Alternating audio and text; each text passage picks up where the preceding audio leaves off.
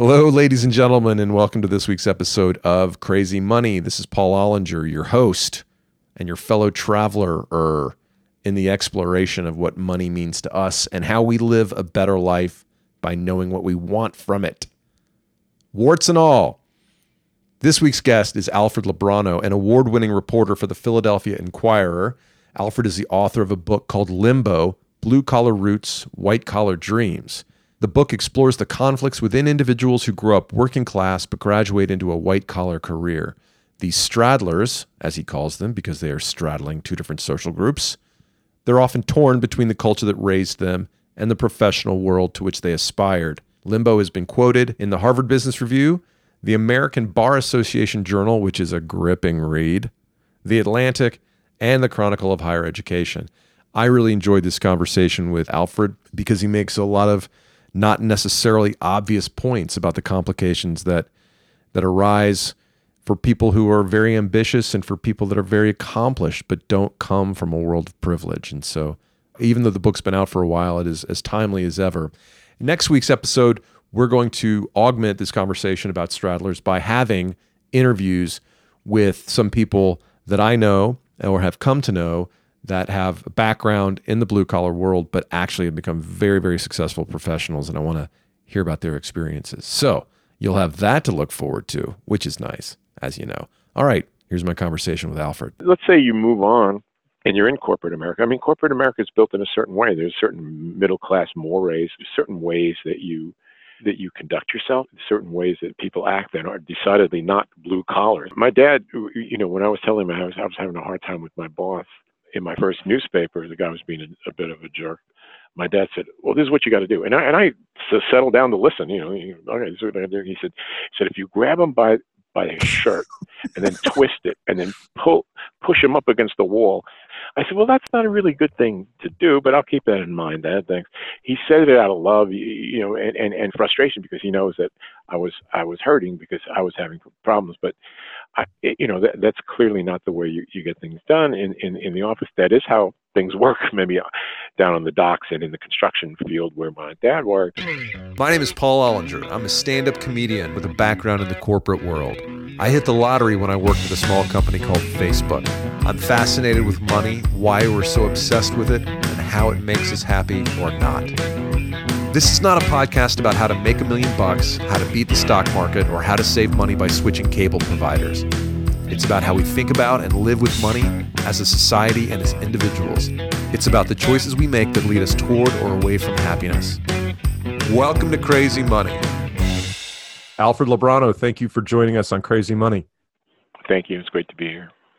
Thanks, Alfred. You're a reporter for the Philadelphia Inquirer, and you wrote a book that I really enjoyed. It's called Limbo: Blue Collar Roots, White Collar Dreams.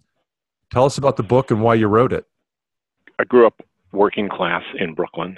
My father did not complete high school. My mom did. And so I started to understand after I went to college, there's a real difference between the working and the middle class. And it sort of came into stark relief for me when I was at college. I went to Columbia University in New York, and part of the time I was there, my dad, who was a bricklayer, happened to be on campus for a little while and building a campus building. So it just really hit me that the difference between our days. He was a working class guy, like I was born a working class guy, but I was moving on to something else. I was in a decidedly middle class, upper middle class institution trying to change my life.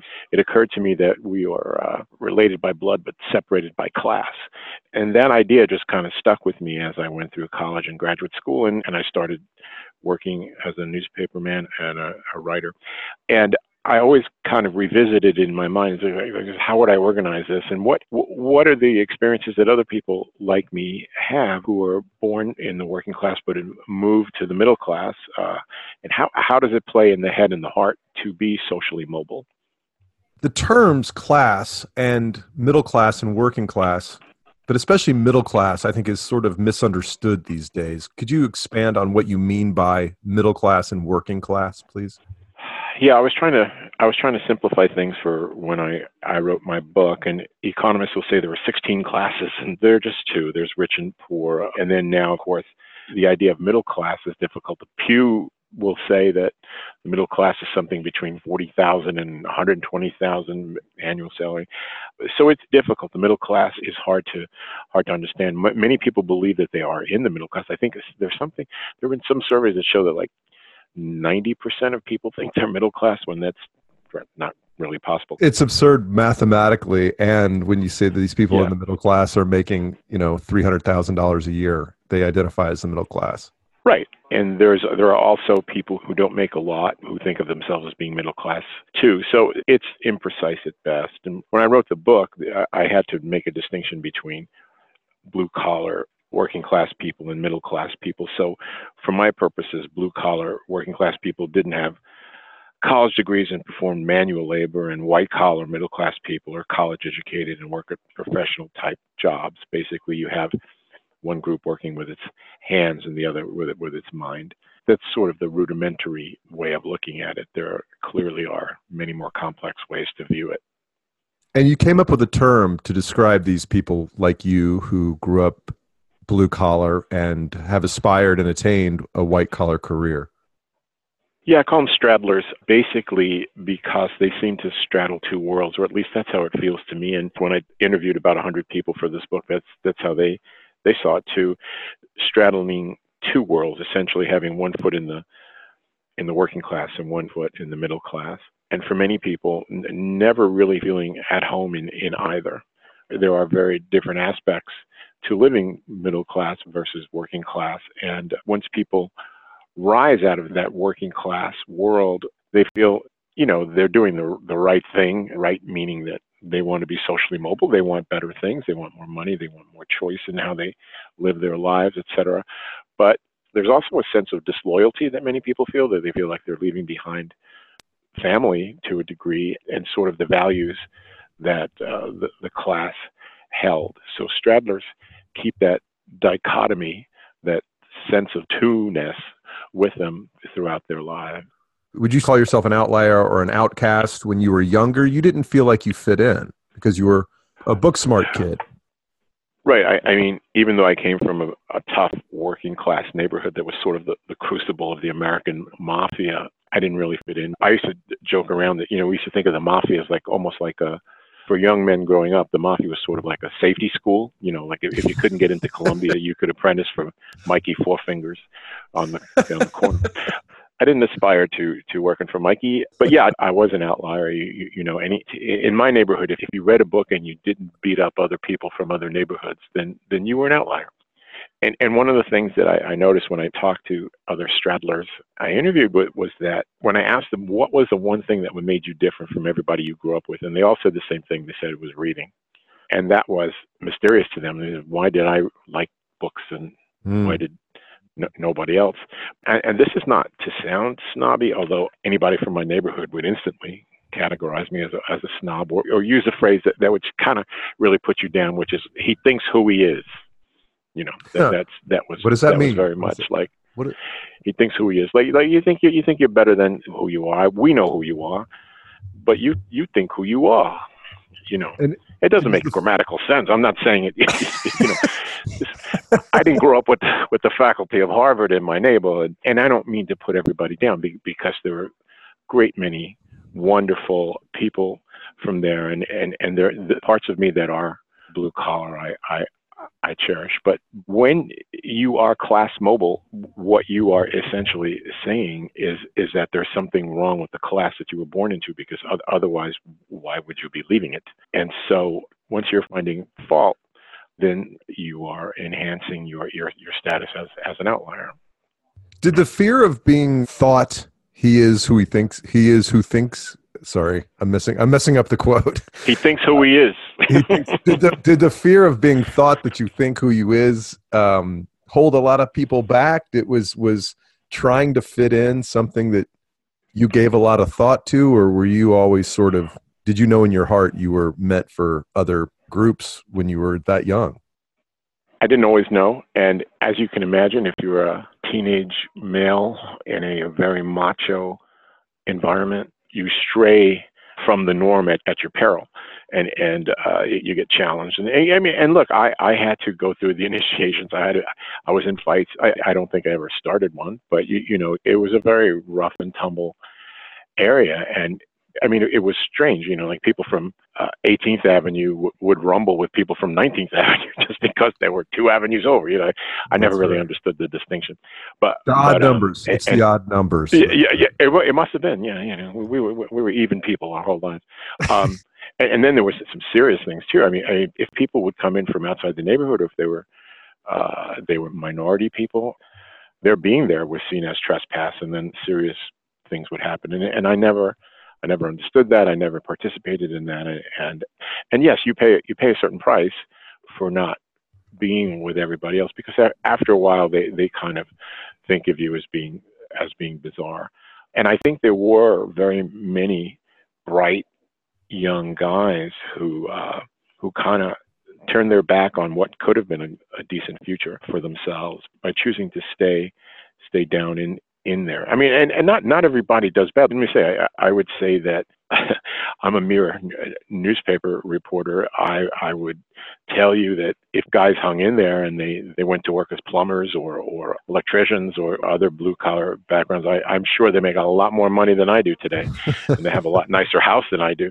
So, I mean, that's why too. There are distinctions between economic and social class too. There's lots of plumbers who make a lot more money than college professors with PhDs, but you My can't plumber say they're not necessarily thinking. Your plumber does, yeah. seems to do okay, yeah, based on a per hour. Yeah. You need them. You're going to pay what they charge, right? But you bring up an interesting point. You know, you didn't fit in necessarily as a child from a social standpoint or a philosophical standpoint, but your desire to live a different kind of life wasn't necessarily economic. You could have gone to Wall Street, you could have gone to law school, but you're a man of words. So did you think about money when you were a kid? Like you wanted out because you wanted to make more money, you wanted more stability? Was that part of your thinking? No, and it became a big argument in my family because my father couldn't understand. If you would go through the time and difficulty and expense of going to an Ivy League college like Columbia, why the hell would you come out of that trying to be going to yet another school, a journalism school, and then just becoming a mere reporter? You know, why not work in advertising? Why not become a lawyer? Why not, if you're going to move ahead? And my family did want me to move ahead, but they just didn't understand this idea of trying to do something that was in your heart because you wanted to make a difference, because you love knowledge for knowledge's sake, because you wanted to write.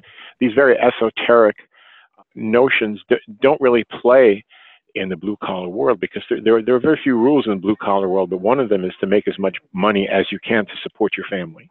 And so to be a dreamer trying to comfort the afflicted and afflict the comfortable, which is, the sort of the cliche of what journalists tried to do, to go into that kind of squishy world made even less sense to working class folks who launched you to begin with. And they still look at me a little funny.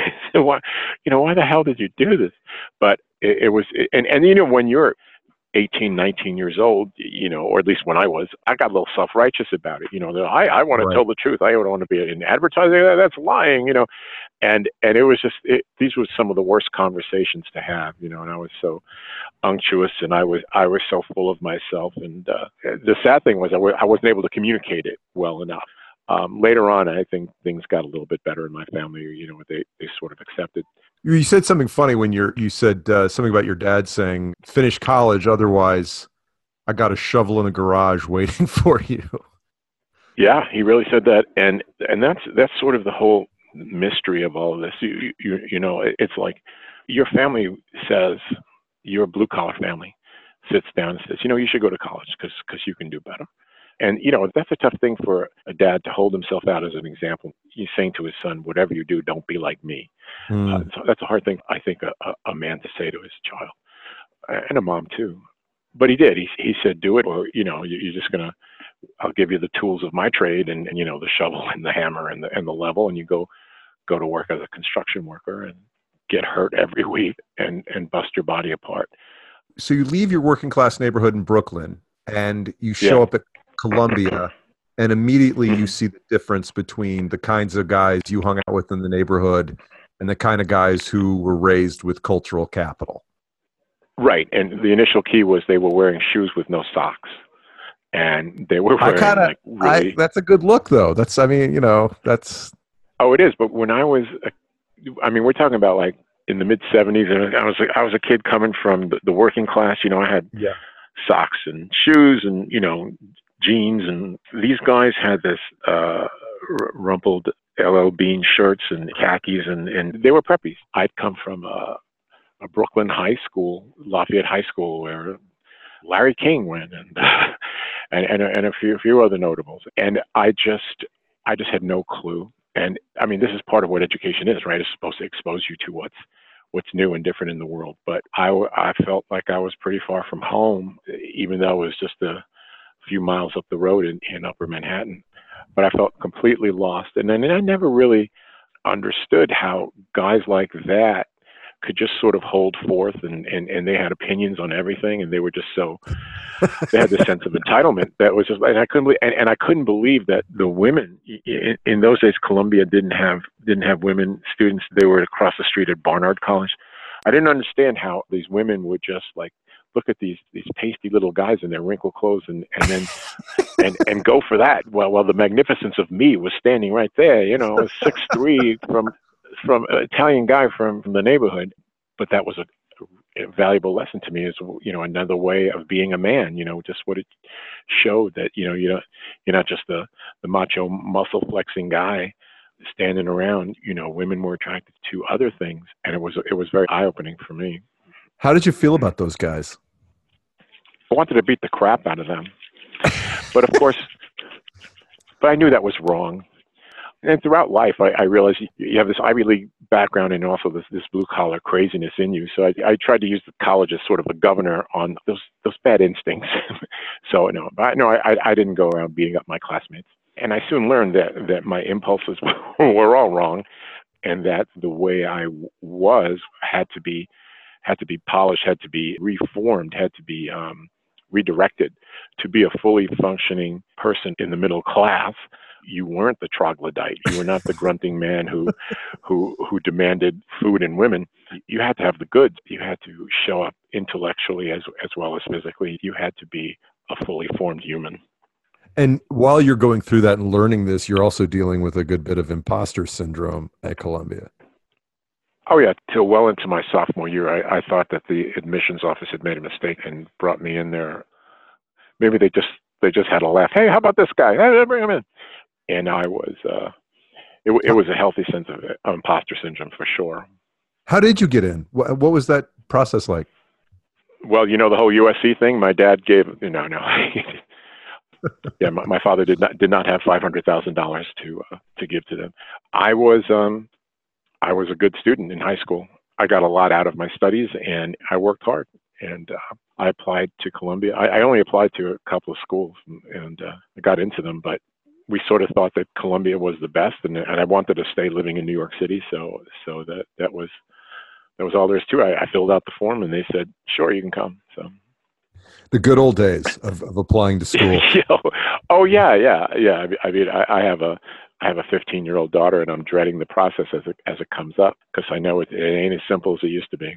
So you've got this sort of conflict of sort of not fitting in at school, and then increasingly you become this college boy, and when you go home, you've got to fit in there. And so there's self-editing and code switching. You even had a professor that warned you to not talk about, was it Marx at the dinner table over Thanksgiving? Well, actually, yeah, the idea being that, as is tradition, Thanksgiving is often the first time that students go home after they've started college. So all these freshmen with their heads newly pumped, all this grand and glorious information about from their professors that might be, socialist or borderline communist, telling them things about how life really is. And when you're an 18-year-old, you think, oh my God, that's right, because you're under the sway of these brilliant men and women who are teaching you. And so you go home and you start spouting these opinions, and you look, it's just not going to play too well at the Thanksgiving table. And so the professors would say, just cool it a little bit, don't be the braying undergraduate who is going to tell your folks just how things are. A lot of these kids come home for Thanksgiving. The first thing they announce, many of them, is I'm a vegetarian now, and that particularly pisses off the moms who just made you this huge turkey, and they'll stand and you say, you don't eat meat. I built you out of meat. One meal at a time. The meatballs and the meatloaf and the roast beef. Where do you think you got your strength and your stamina? On and on and on. And I was not one of those guys, but a lot of them were. And as trivial as that may sound, it actually began a kind of wedge that would continue on because it was such a clear signal that you were becoming different. You were becoming an educated person. Nobody, as we were talking about my dad and the shovel, saying, if you don't go to college, I got a shovel for you. And while they do understand that it is a good thing to go to college, what they don't understand is how it will change you, and how, I don't just mean accumulating knowledge, but you're also accumulating culture, cultural capital. You are, in essence, learning a different way to be, because you're changing your class. And so that can be threatening. That can be downright scary to the family, who starts to think, oh my God, we're losing him. That can happen in a lot of times. It's sort of like you've gone off now, and you and your family had been speaking English your whole lives, and now you're learning Russian, and then you're coming home and you start throwing around these Russian phrases. I don't mean literally, but sort of the idea that you're learning a new language, you're learning a new form of expression, and suddenly your family is worried that they're not going to understand you. And in many ways, that is what happens. There's a rift that begins at Thanksgiving that will stay forever in many cases. I shudder to think of what I said at the dinner table on my first Thanksgiving home from college. I just can't. I know I would be embarrassed by 90% of it. My parents, I came from, I think we had cultural capital, not a lot of money, but cultural capital. Both my parents are very well educated, but it was more like, Rousseau and Red Lobster. It wasn't high-end stuff. Did you ever see a look in your dad's eye that made you think that difference was palpable to him, or your mom's eyes? I think my mom more. I don't think my dad, he was a little more authoritarian, is a little more authoritarian, and very secure in himself and his manhood and sort of that whole blue collar way. I mean, not to say that he's some macho jerk, because he's not. But I saw him in my mom, because my mom was told by some uncaring family members when she was growing up that she was too stupid to go to college. That was literally a quote. And my mom was one of the smartest people I ever met, even though she only finished high school. And she also was an avid reader. I think that she was aware that a change was occurring. She was not altogether against it, because she was smart enough to understand. I was much smarter than I was, to understand that this had to happen if one were to become socially mobile. Now nobody from the working class could possibly understand how much the change can be, because there's nothing in their lives to have prepared them for it. College is such a foreign entity. But I could see in her eyes the acknowledgement that this was a different ballgame. That message that your mother received from an uncaring relative is an indication of behavior from what you call black hole families. Tell us a little bit about what that means. A black hole is something that its gravitational pull is so strong that not even light can irradiate from it.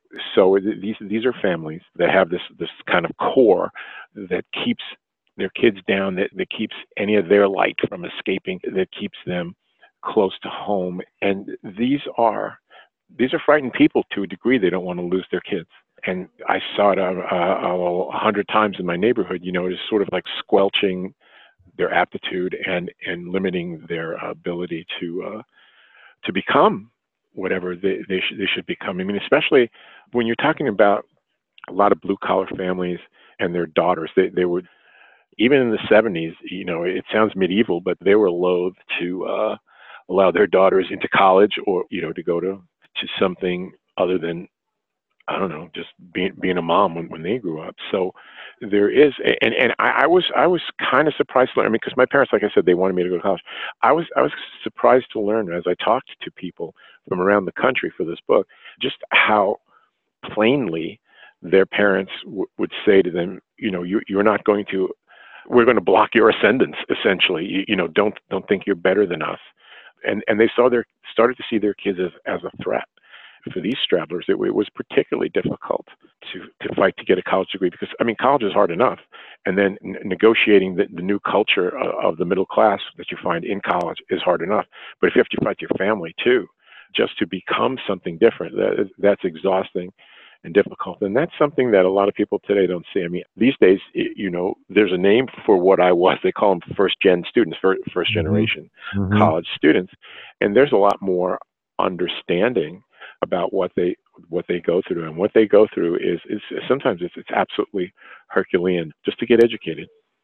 So I think it's a logical assumption that is not necessarily accurate on the part of middle and upper middle class people that, well, certainly all families must want their kids to go to college and succeed financially and professionally and all that. But indeed, a lot of Stradlers have to actively choose themselves over their own family, and that's incredibly painful and difficult to do.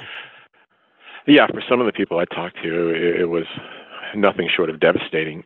When you're socially mobile, as I said earlier, you are rejecting certain parts of your original self because you are finding fault with the class that you started out in because you want to change. But to have to buck your parents' orthodoxy is seen as the ultimate disloyalty. And there are people who lost contact with their relatives, or probably more often just not lost contact, but lost vital ways of communicating and lost their closeness, saying all of them. But a lot of them reported to me their ascendance was so radical that it just couldn't be countenanced by the folks. They just couldn't take it. They would go on just kind of making fun of them. Oh, you're the professor now. Oh, you know everything. Even if they had they got a good job and they got a better house, you would think that your folks would be proud of that, but they would say, oh, so you live in this big house on the hill and you think you're better than us. It's sort of like the dirty little secrets of families. Wow. We know that there are all kinds of problems growing up in a family, just the idea, it's just the dynamics on every level. But this class thing can be monumental because people are finding out that they are shaking up what the very culture of their families and just turning out to be something completely different than the parents, or sometimes even another sibling or your cousins. And that difference is so palpable that people never recover sometimes. So a Stradler goes to college against all odds, gets the degree, and then enters the workforce, and a whole other series of social challenges present themselves. Yeah. And one of the problems too is that let's say you're one of these first gen kids like I was coming out, a lot of times you're saddled with college debt that upper class kids don't have. So maybe you don't have the luxury to get an unpaid internship in Washington, that will help you get a better job, or you are obliged to start working right away. And maybe what you're working at is, not the greatest thing in the world. There are a lot of places now that, the way the workforce has changed is you can manage a restaurant now, but you've got to have a college degree. In the past, you didn't need a college degree for that, but people who run restaurants know that there's so many college kids now that they're going to get a college kid to run their restaurant because they can. And so you're sort of behind the eight ball then. Then let's say you move on and you're in corporate America. Corporate America is built in a certain way. There's certain middle class mores, certain ways that you conduct yourself, certain ways that people act that are decidedly not blue collar. So, you do not directly confront people. You don't tell your boss off. My dad, when I was telling him I was having a hard time with my boss in my first newspaper, the guy was being a bit of a jerk. My dad said, well, this is what you got to do. And I settled down to listen, okay, this is what I do. He said, if you grab him by his shirt and then twist it and then push him up against the wall, put your knee in his crotch. Well, yeah, he was saying your fist is in his Adam's apple and he can't talk. I said, well, that's not a really good thing to do, but I'll keep that in mind, Dad. Thanks. It's sort of that thing that he said it out of love, and frustration because he knows that I was hurting because I was having problems, but that's clearly not the way you get things done in the office. That is how things work, maybe down on the docks and in the construction field where my dad worked. And so that's one of the ways that it comes out. I mean, and it's not to say that there's no aggression in the 2 o'clock meeting, where everyone sits down and suddenly there's a metaphorical knife fight and you're left bleeding and realizing, oh my God, what just happened? It's not like it's not vicious in the middle class business world. God knows. Well, it can be vicious. It's just passive aggression can be just as deadly as aggressive aggression. Right. But they don't teach you that. Like you talk about how they don't teach you politics. They don't teach you schmoozing and networking back in the old neighborhood. Right. It's not like my dad had guys over, like his boss from the construction site come over for dinner, or it's not like they went and golfed together. In the working class, at the end of the day, you came home, and it was sort of like you pulled up the drawbridge and let the wild animals loose outside the house, and that was it. The moat was there, and nobody was coming in. Come to find, you're working in the middle class world. It's unusual that guys get and women get ahead if they golf, or they schmooze, or they have the boss over for dinner. Or this one woman told me she was from a Latino family in California, working class family, and she was now in the middle class. And she was saying to me that the way she got ahead in her business was you just had to move around. The company had offices everywhere across the country, and they would tell her, just pick a place, just find a spot in Omaha or Austin or wherever, and that was the way to move up. But as a working class person, she thought, well, I can't leave my mom and my dad and my cousin and my family. We're sort of established here. We have this extended family here in, I think it was Sacramento, and I'm not going anywhere. And it was just mystifying to the bosses who didn't understand why she wouldn't just move out to move ahead. Sure. You talk about there's also sort of just sort of knowing the more sophisticated world, the middle class. J.B. Vance talks about in Hillbilly Elegy, I think he recounts being at a business dinner for the first time and ordering Chardonnay because it was the easiest wine to pronounce. You talk about a beer versus wine conundrum. Yeah. You really got to learn sort of polite society type secrets, right? You do, and you have to understand that. Well, it's like somebody said to me that sometimes you'll find yourself in a world suddenly when you come out of the working class and the middle class, where it seems like you're meeting colleagues, and every other person's grandfather was the governor of Arizona at one time or something like that. I mean, it was just like you just felt outflanked and outnumbered, and people would be, and the conversations would be decidedly different than the ones you had on the street corner growing up. You were talking stock portfolios, or they're talking about trips to Europe for ski vacations and things like that, and just this endless foreign kind of way of talking, and it was not only the content of the conversations, but it was the manner in which the conversations were held. People didn't say everything that they were thinking. You never say everything that you're thinking in a middle class business situation, and in the working class, you just kind of blabbed it all out.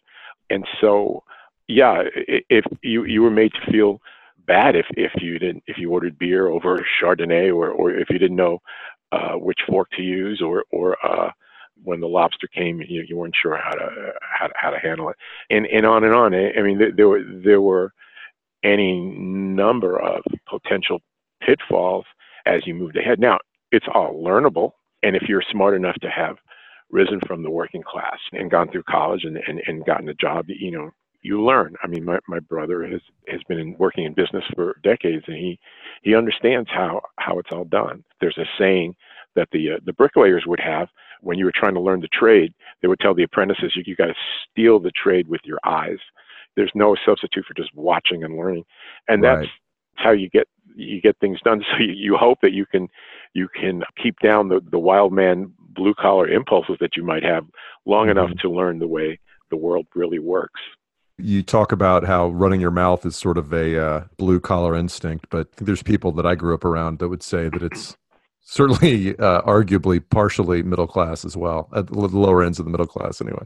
You've been in both worlds. You've been in the white collar world for longer now than you were in the blue collar world. Where do you feel most at home today? Well, I'm certainly not equipped to do real work. That's the work I I say is like bricklaying or working at a coal mine or something You like could have that. You know carpal tunnel syndrome. well, I do, and it is funny because I have carpal tunnel syndrome, and my hands were hurting one day, and I had to do some like these exercises with these stretchy bands, and my father saw it, and he said, "What's the matter?" And I said, "Oh, you know," and then it just hit me. I am telling a guy who's had walls fall on him, literally walls fall on him, who's impaled his forearms with nails, who's fallen off scaffolds. I am telling this man that it hurts when I type. Uh, How do you and react? I felt. Well, he was sympathetic. He's not one of those. I mean, like Brian Feely, he's not a jerk. He's a loving guy, and he said, "Oh no, I feel bad," But I was just so embarrassed. It sort of reminded me of the time like when because my grandfather was a bricklayer too, and there was this long time ago. My brother and me got my father an exercise bike because he had said that he was worried about getting away, and my grandfather just looked at it and said, "Sure, that's what you need after a day of bricklaying. Get on a bike." So the disconnect continued. But I don't think that I'm equipped for that sort of work. So I would say I prefer the middle class, but there's always a part of you that's going to be blue collar. You can't deny your background, and I think if you do, it's not healthy. So I try to do it like a smorgasbord. Pick the parts that I like and from the blue collar world and the white collar world, and I find that I feel most comfortable with people who are like me, that kind of strength from struggle sort of work ethic that got you there, but with some of that sort of basic blue collar background. They're tempered by some of the better aspects of middle class life. Do you still have a blue collar work ethic? And what part of that work ethic was based on, I'm going to show them? To a large degree, it was. And this is not to say that people who are born middle class don't work hard, because I've met them and I know that they'll kill themselves on the job. But for me, I definitely had something to prove. I had to show those guys without socks that I belonged there. I had to battle the imposter syndrome to such a great degree that I had to be satisfied that I belonged. No one said to me, "You don't belong," but I did. The voice in my head did, and there's nothing louder than that. And so you just push yourself.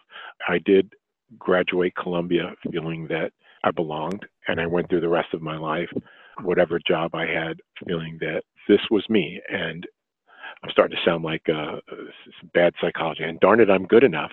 But yeah, you have to eventually get there. Otherwise, you just kind of implode. I asked because I kind of felt the same way. I kind of felt I was motivated that I had something to prove. Again, nobody said I didn't belong. I just felt like I had to pretend like I fit in. But I think there was a lot of people there that felt like, back in college, that didn't feel like they were as rich as everybody else. And I think some of the rich kids knew secrets about their own families that they're like, it's not as pretty as it seems like it is from the outside. Yeah, everybody has problems, and I never mean to minimize that, and nor do I mean to say that there's something wonderful about the noble savage that I was born as. It's just not that simple. But there are things that blue collar kids go through that a lot of middle class kids don't. The middle class kids are moving from one middle class space home to another, college, and it's more seamless than the blue collar kids who are moving to a new world Yes. and learning a new language. Who after a while you feel like a basketball team that's perpetually playing on the road, like you never have a home game. You just sort of learn how to deal with that. Yeah. Since the book came out, it's been 14, 15 years. How do you think things have changed for the working class? I would say it's remarkably the same. Well, last year, I started a project where I found a bunch of first generation working class kids who were entering the University of Pennsylvania, and I followed them through the course of their first year. They had the same thing. They had that sort of shock of entering college with extraordinarily wealthy people who would tell them, well, what you got to do is you got to get a Canada Goose coat, because it's the warmest thing, and like, they can't afford Canada Goose coats. Right. Start at like 900 on. They went through that whole thing of feeling like they were imposters, of feeling like they didn't belong. Having fellow students say, let's go to Switzerland on Christmas break, when these kids couldn't afford to get a ticket home to see their folks, and so they stayed on a campus that was mostly closed, and they had trouble getting food. They had to go to food banks for part of the time. They also fought with their families. There were these Latina and African American kids I talked to. They seem to have they have it doubly hard because sometimes their people, their own group of family and friends, everybody who they think of as their home folks will say that, I mean, not only are you ascending to another class and moving ahead of us, to some extent they get the criticism that, you know, you think you're becoming white, you think you're better than us. You know, there's this extra component that I did not have to struggle with, but these kids from Penn were telling me about. To answer your question more succinctly, I haven't seen that much of a change. In fact, and to any degree, I think it's gotten worse, because when I was growing up, it was perfectly acceptable to get a union card from Dad or Uncle Joe and go to work in some field like construction or pipe fitting or whatever, and you make a good living. The kids today, they don't have that option, and many of them also going to college they're actually supposed to be working at home. They've been working maybe through high school years and stuff, helping their families with that money that they made. By going to college, they're not only spending money, but they're taking away that income from the family. These kids that I talk to feel incredibly disloyal and selfish. They feel like becoming educated is the ultimate selfish act, because they're putting themselves above their family, and that leads to even greater pressures, because the first time they get a C on a paper or something like that, they feel like, oh my God, I didn't just get a C. I didn't just fail myself. I'm failing my family, because my family is sacrificing for me to be here. And so I was struck by that pressure. I don't think the food bank experience is in the Penn admissions materials that you're going to find online. No, and it's not just, I don't mean to just single out Penn. No, there are food banks in colleges everywhere. I'm not trying to pick on Penn either. No, on the other side of the coin, you talk about how some white straddlers reported resenting affirmative action. Do you see any correlation with that and the Trump era that we find ourselves in? Yeah, I mean, some white straddlers talked about the idea that this one guy said that, well, you know, if you're going to give affirmative action to, let's say, a minority person whose parents are surgeons, and I'm a white guy coming from Appalachia or something like that, you know, where's the fairness in that?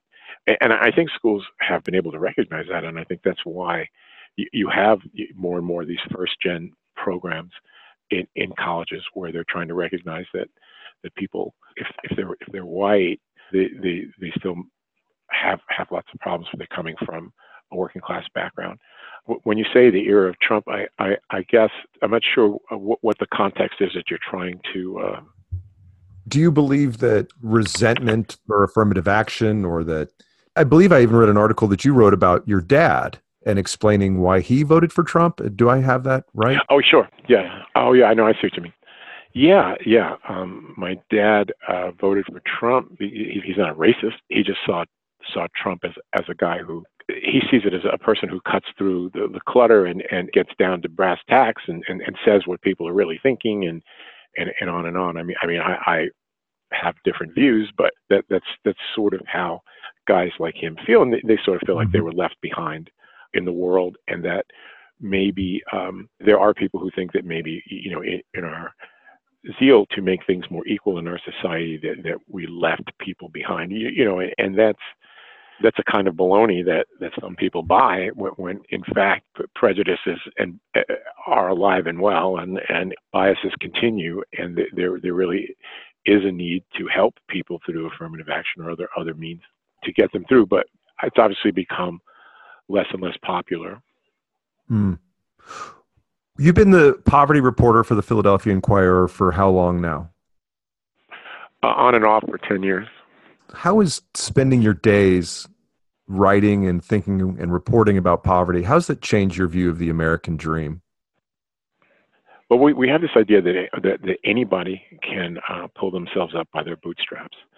That part of the American dream, and then to attain the things that that we all aspire to, a house and kids and a car and vacations and things like that, and for the current generation to do better than the previous generation. I find that just to be naive and actually just, I think it's just falling apart. The single hardest thing to do in America is to rise out of poverty. And I'm not talking about me. I mean, we were more or less working class. We lived in poverty for a little while, but as a white person, you have white privilege, and that means a lot for a lot of the people I write about who are minority people living in Philadelphia, which is the poorest of the 10 most populous U.S. cities. What is stacked against people is astronomical. And I was interviewing a professor from St. Joe's here in the area who was saying that she was attending a graduation ceremony at a high school, and the principal was telling these kids from this neighborhood that where some of the blocks we're talking about like 60% poverty. The principal was saying, you can be anything you want, and the professor said, I wanted to strangle this guy because why do you say that? Why do you say that to people who clearly are living in a time and place where there's almost nothing to elevate them, nothing to help them? I had great advantage, even coming from the working class, even coming from a family where nobody went to college before me. I had great advantage over these kids, and I just fret about it all the time. I don't understand what it is that can be done necessarily, except I'll talk to experts and they say to me, oh, it's real simple. People will liken fixing poverty to fixing climate change. They say it's a simple fix. There's just no will to do it. The idea that people laugh at the Green New Deal and they say, oh, it's so simplistic. And similarly, people who understand poverty will say, well, what you got to do is raise wages and increase the allotments for SNAP, food stamps, and you'll get people out of poverty overnight. Not everybody, but so many that you'll start things moving. But that's considered socialist, and where would the will be for that? What guidance should that principal have given those children in that school? I think I don't know, but I think something more nuanced than the old platitudes about work hard and you'll get whatever you want. Maybe there are ways to succeed, but it takes a tremendous amount of sacrifice, not only by you but by your family, and on and on. And there are parts of Philadelphia, the poorest parts of Philadelphia, also are places that have like the largest open air drug market on the East Coast. And I talked to there was a Penn professor, Philippe Bourgois, who he's not at Penn anymore, but he's written books about drug dealing, and he and some of his graduate students lived in these neighborhoods. They literally took apartments in these neighborhoods, just to kind of like the old-fashioned anthropologists who would go to Africa or Papua New Guinea to understand a little bit more. And he lived in these places, and he said that why people would not deal drugs is a mystery to him. And the way he broke it down was he would say that some kid would complain to his friends, oh, my mom's electricity is being cut off. We're not going to have electricity. And the friends would say to him, well, what kind of selfish son are you that you will not deal drugs to make enough money to help your mother turn the lights on? Like, what kind of animal are you? And that is a pressure that most people don't see or understand. Going to work for the drug dealers is kind of, in these neighborhoods, it's kind of like going to work for Ford or going to the coal mine in Michigan and West Virginia, respectively. The idea that it's sort of the town industry, and when you have kids like that, and then invariably they get arrested, and then they get a record, and then they can't get hired anywhere significant. It's just a cycle that's just so incredibly sad and difficult. You mentioned your daughter earlier. She's 15, is that correct? Yes. She's on the precipice of college and a career in adulthood. What do you hope for her, and what advice do you give her when it comes to career and education? Well, the first thing is that she has announced to me that she wants to go to college 3,000 miles away in California. So I am trying to understand why this child needs the entire North American landmass between us. and it's kind of hurtful. I'm a good daddy. Weather's pretty nice in California, though. I mean, Philly's lovely. Well, that's what she keeps saying. It's like, why the hell do I have to have another snowstorm? I tell her that, well, the way I lived is that I did what I wanted to do, and issuing big money or the at least the assumption that I would make big money, just as lame as it sounds, following my bliss, and I was able to get up every morning because I loved what I do, and that is something that I tell her I hope for her, but I also have to say that I tell her, can you move into more like the STEM careers? Can you look a little bit more toward them rather than it makes me crazy because she likes English and writing. And no, you don't. I want her to, you like science, and she says, well, what are you talking about? Do not pursue the arts. Nobody wants. That's right. Do not. Right, and I'm becoming like that warning that about my dad. Don't whatever you do, don't be like me. Don't be a reporter. The first thing, of course, is I want her to be happy. The second thing is, if I don't want her to be in big debt. I had this bizarre interaction with her not long ago. She's adopted from Guatemala. I thought, well, oh God, oh great, there's an advantage. She's from another country and she's a minority. And I mean, not only is she Latina, she's Native American essentially, right? Because she is from Central American Indian stock. She's part Mayan Indian. So, but it's hard to prove that. But I mean, I know it's so because I spent time in Guatemala with and I know a little bit about where she came from. But to prove it, I said, well, you got to take one of those genetic tests. Don't do it. Don't do it. I know, but she wouldn't do it because it entailed spitting into a test tube, and she didn't want to spit. Mm-hmm. And so it wound up with we wound up having these bizarre conversations in our house. It's like spit. I can't afford college, But, would you rather spit in a tube or have an extra $60,000 in student loans when you're 22 years old? That's right. I've tried to explain something to you, but one of the things I've written stories about kids in college, and I mean this is a proven fact by sociologists, psychologists, and others who say that kids, the teenagers, do not understand debt. They don't understand the concept of debt. There's nothing in their lives that sort of taught it to them before. So if they hear that there's going to be they're going to be given a check that's going to cover the whole thing in college, they say, well, why not?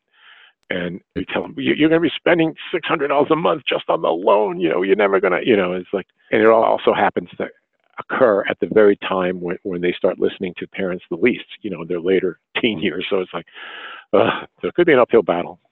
Alfred Librano, thank you very much for sharing your story and your work with us. Where can people find you in the social world? Twitter at Alfred Librano, and I'm on Facebook also under my name, and I will, and they can Google me and see my work that way. And they find your work at Philly.com, is that correct?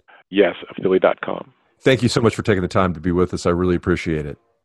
Thank you. It's my pleasure. So that's my conversation with Alfred Librano from the Philadelphia Inquirer. Thank you, Alfred. In next week's episode, we're going to have conversations with real-life straddlers who have made the leap from the blue-collar world to the middle-class world or the upper-middle-class world or upper class in some of the cases through education, through hard work, and through some real just incredible motivation. So please be sure to tune back in then. Hey, folks, if you like the podcast, I sure would appreciate it if you give us a nice little rating there on whichever podcast app you're using to listen to it. A few stars. And if you have a minute, share it with a friend. Thanks a lot for being here. Talk to you later.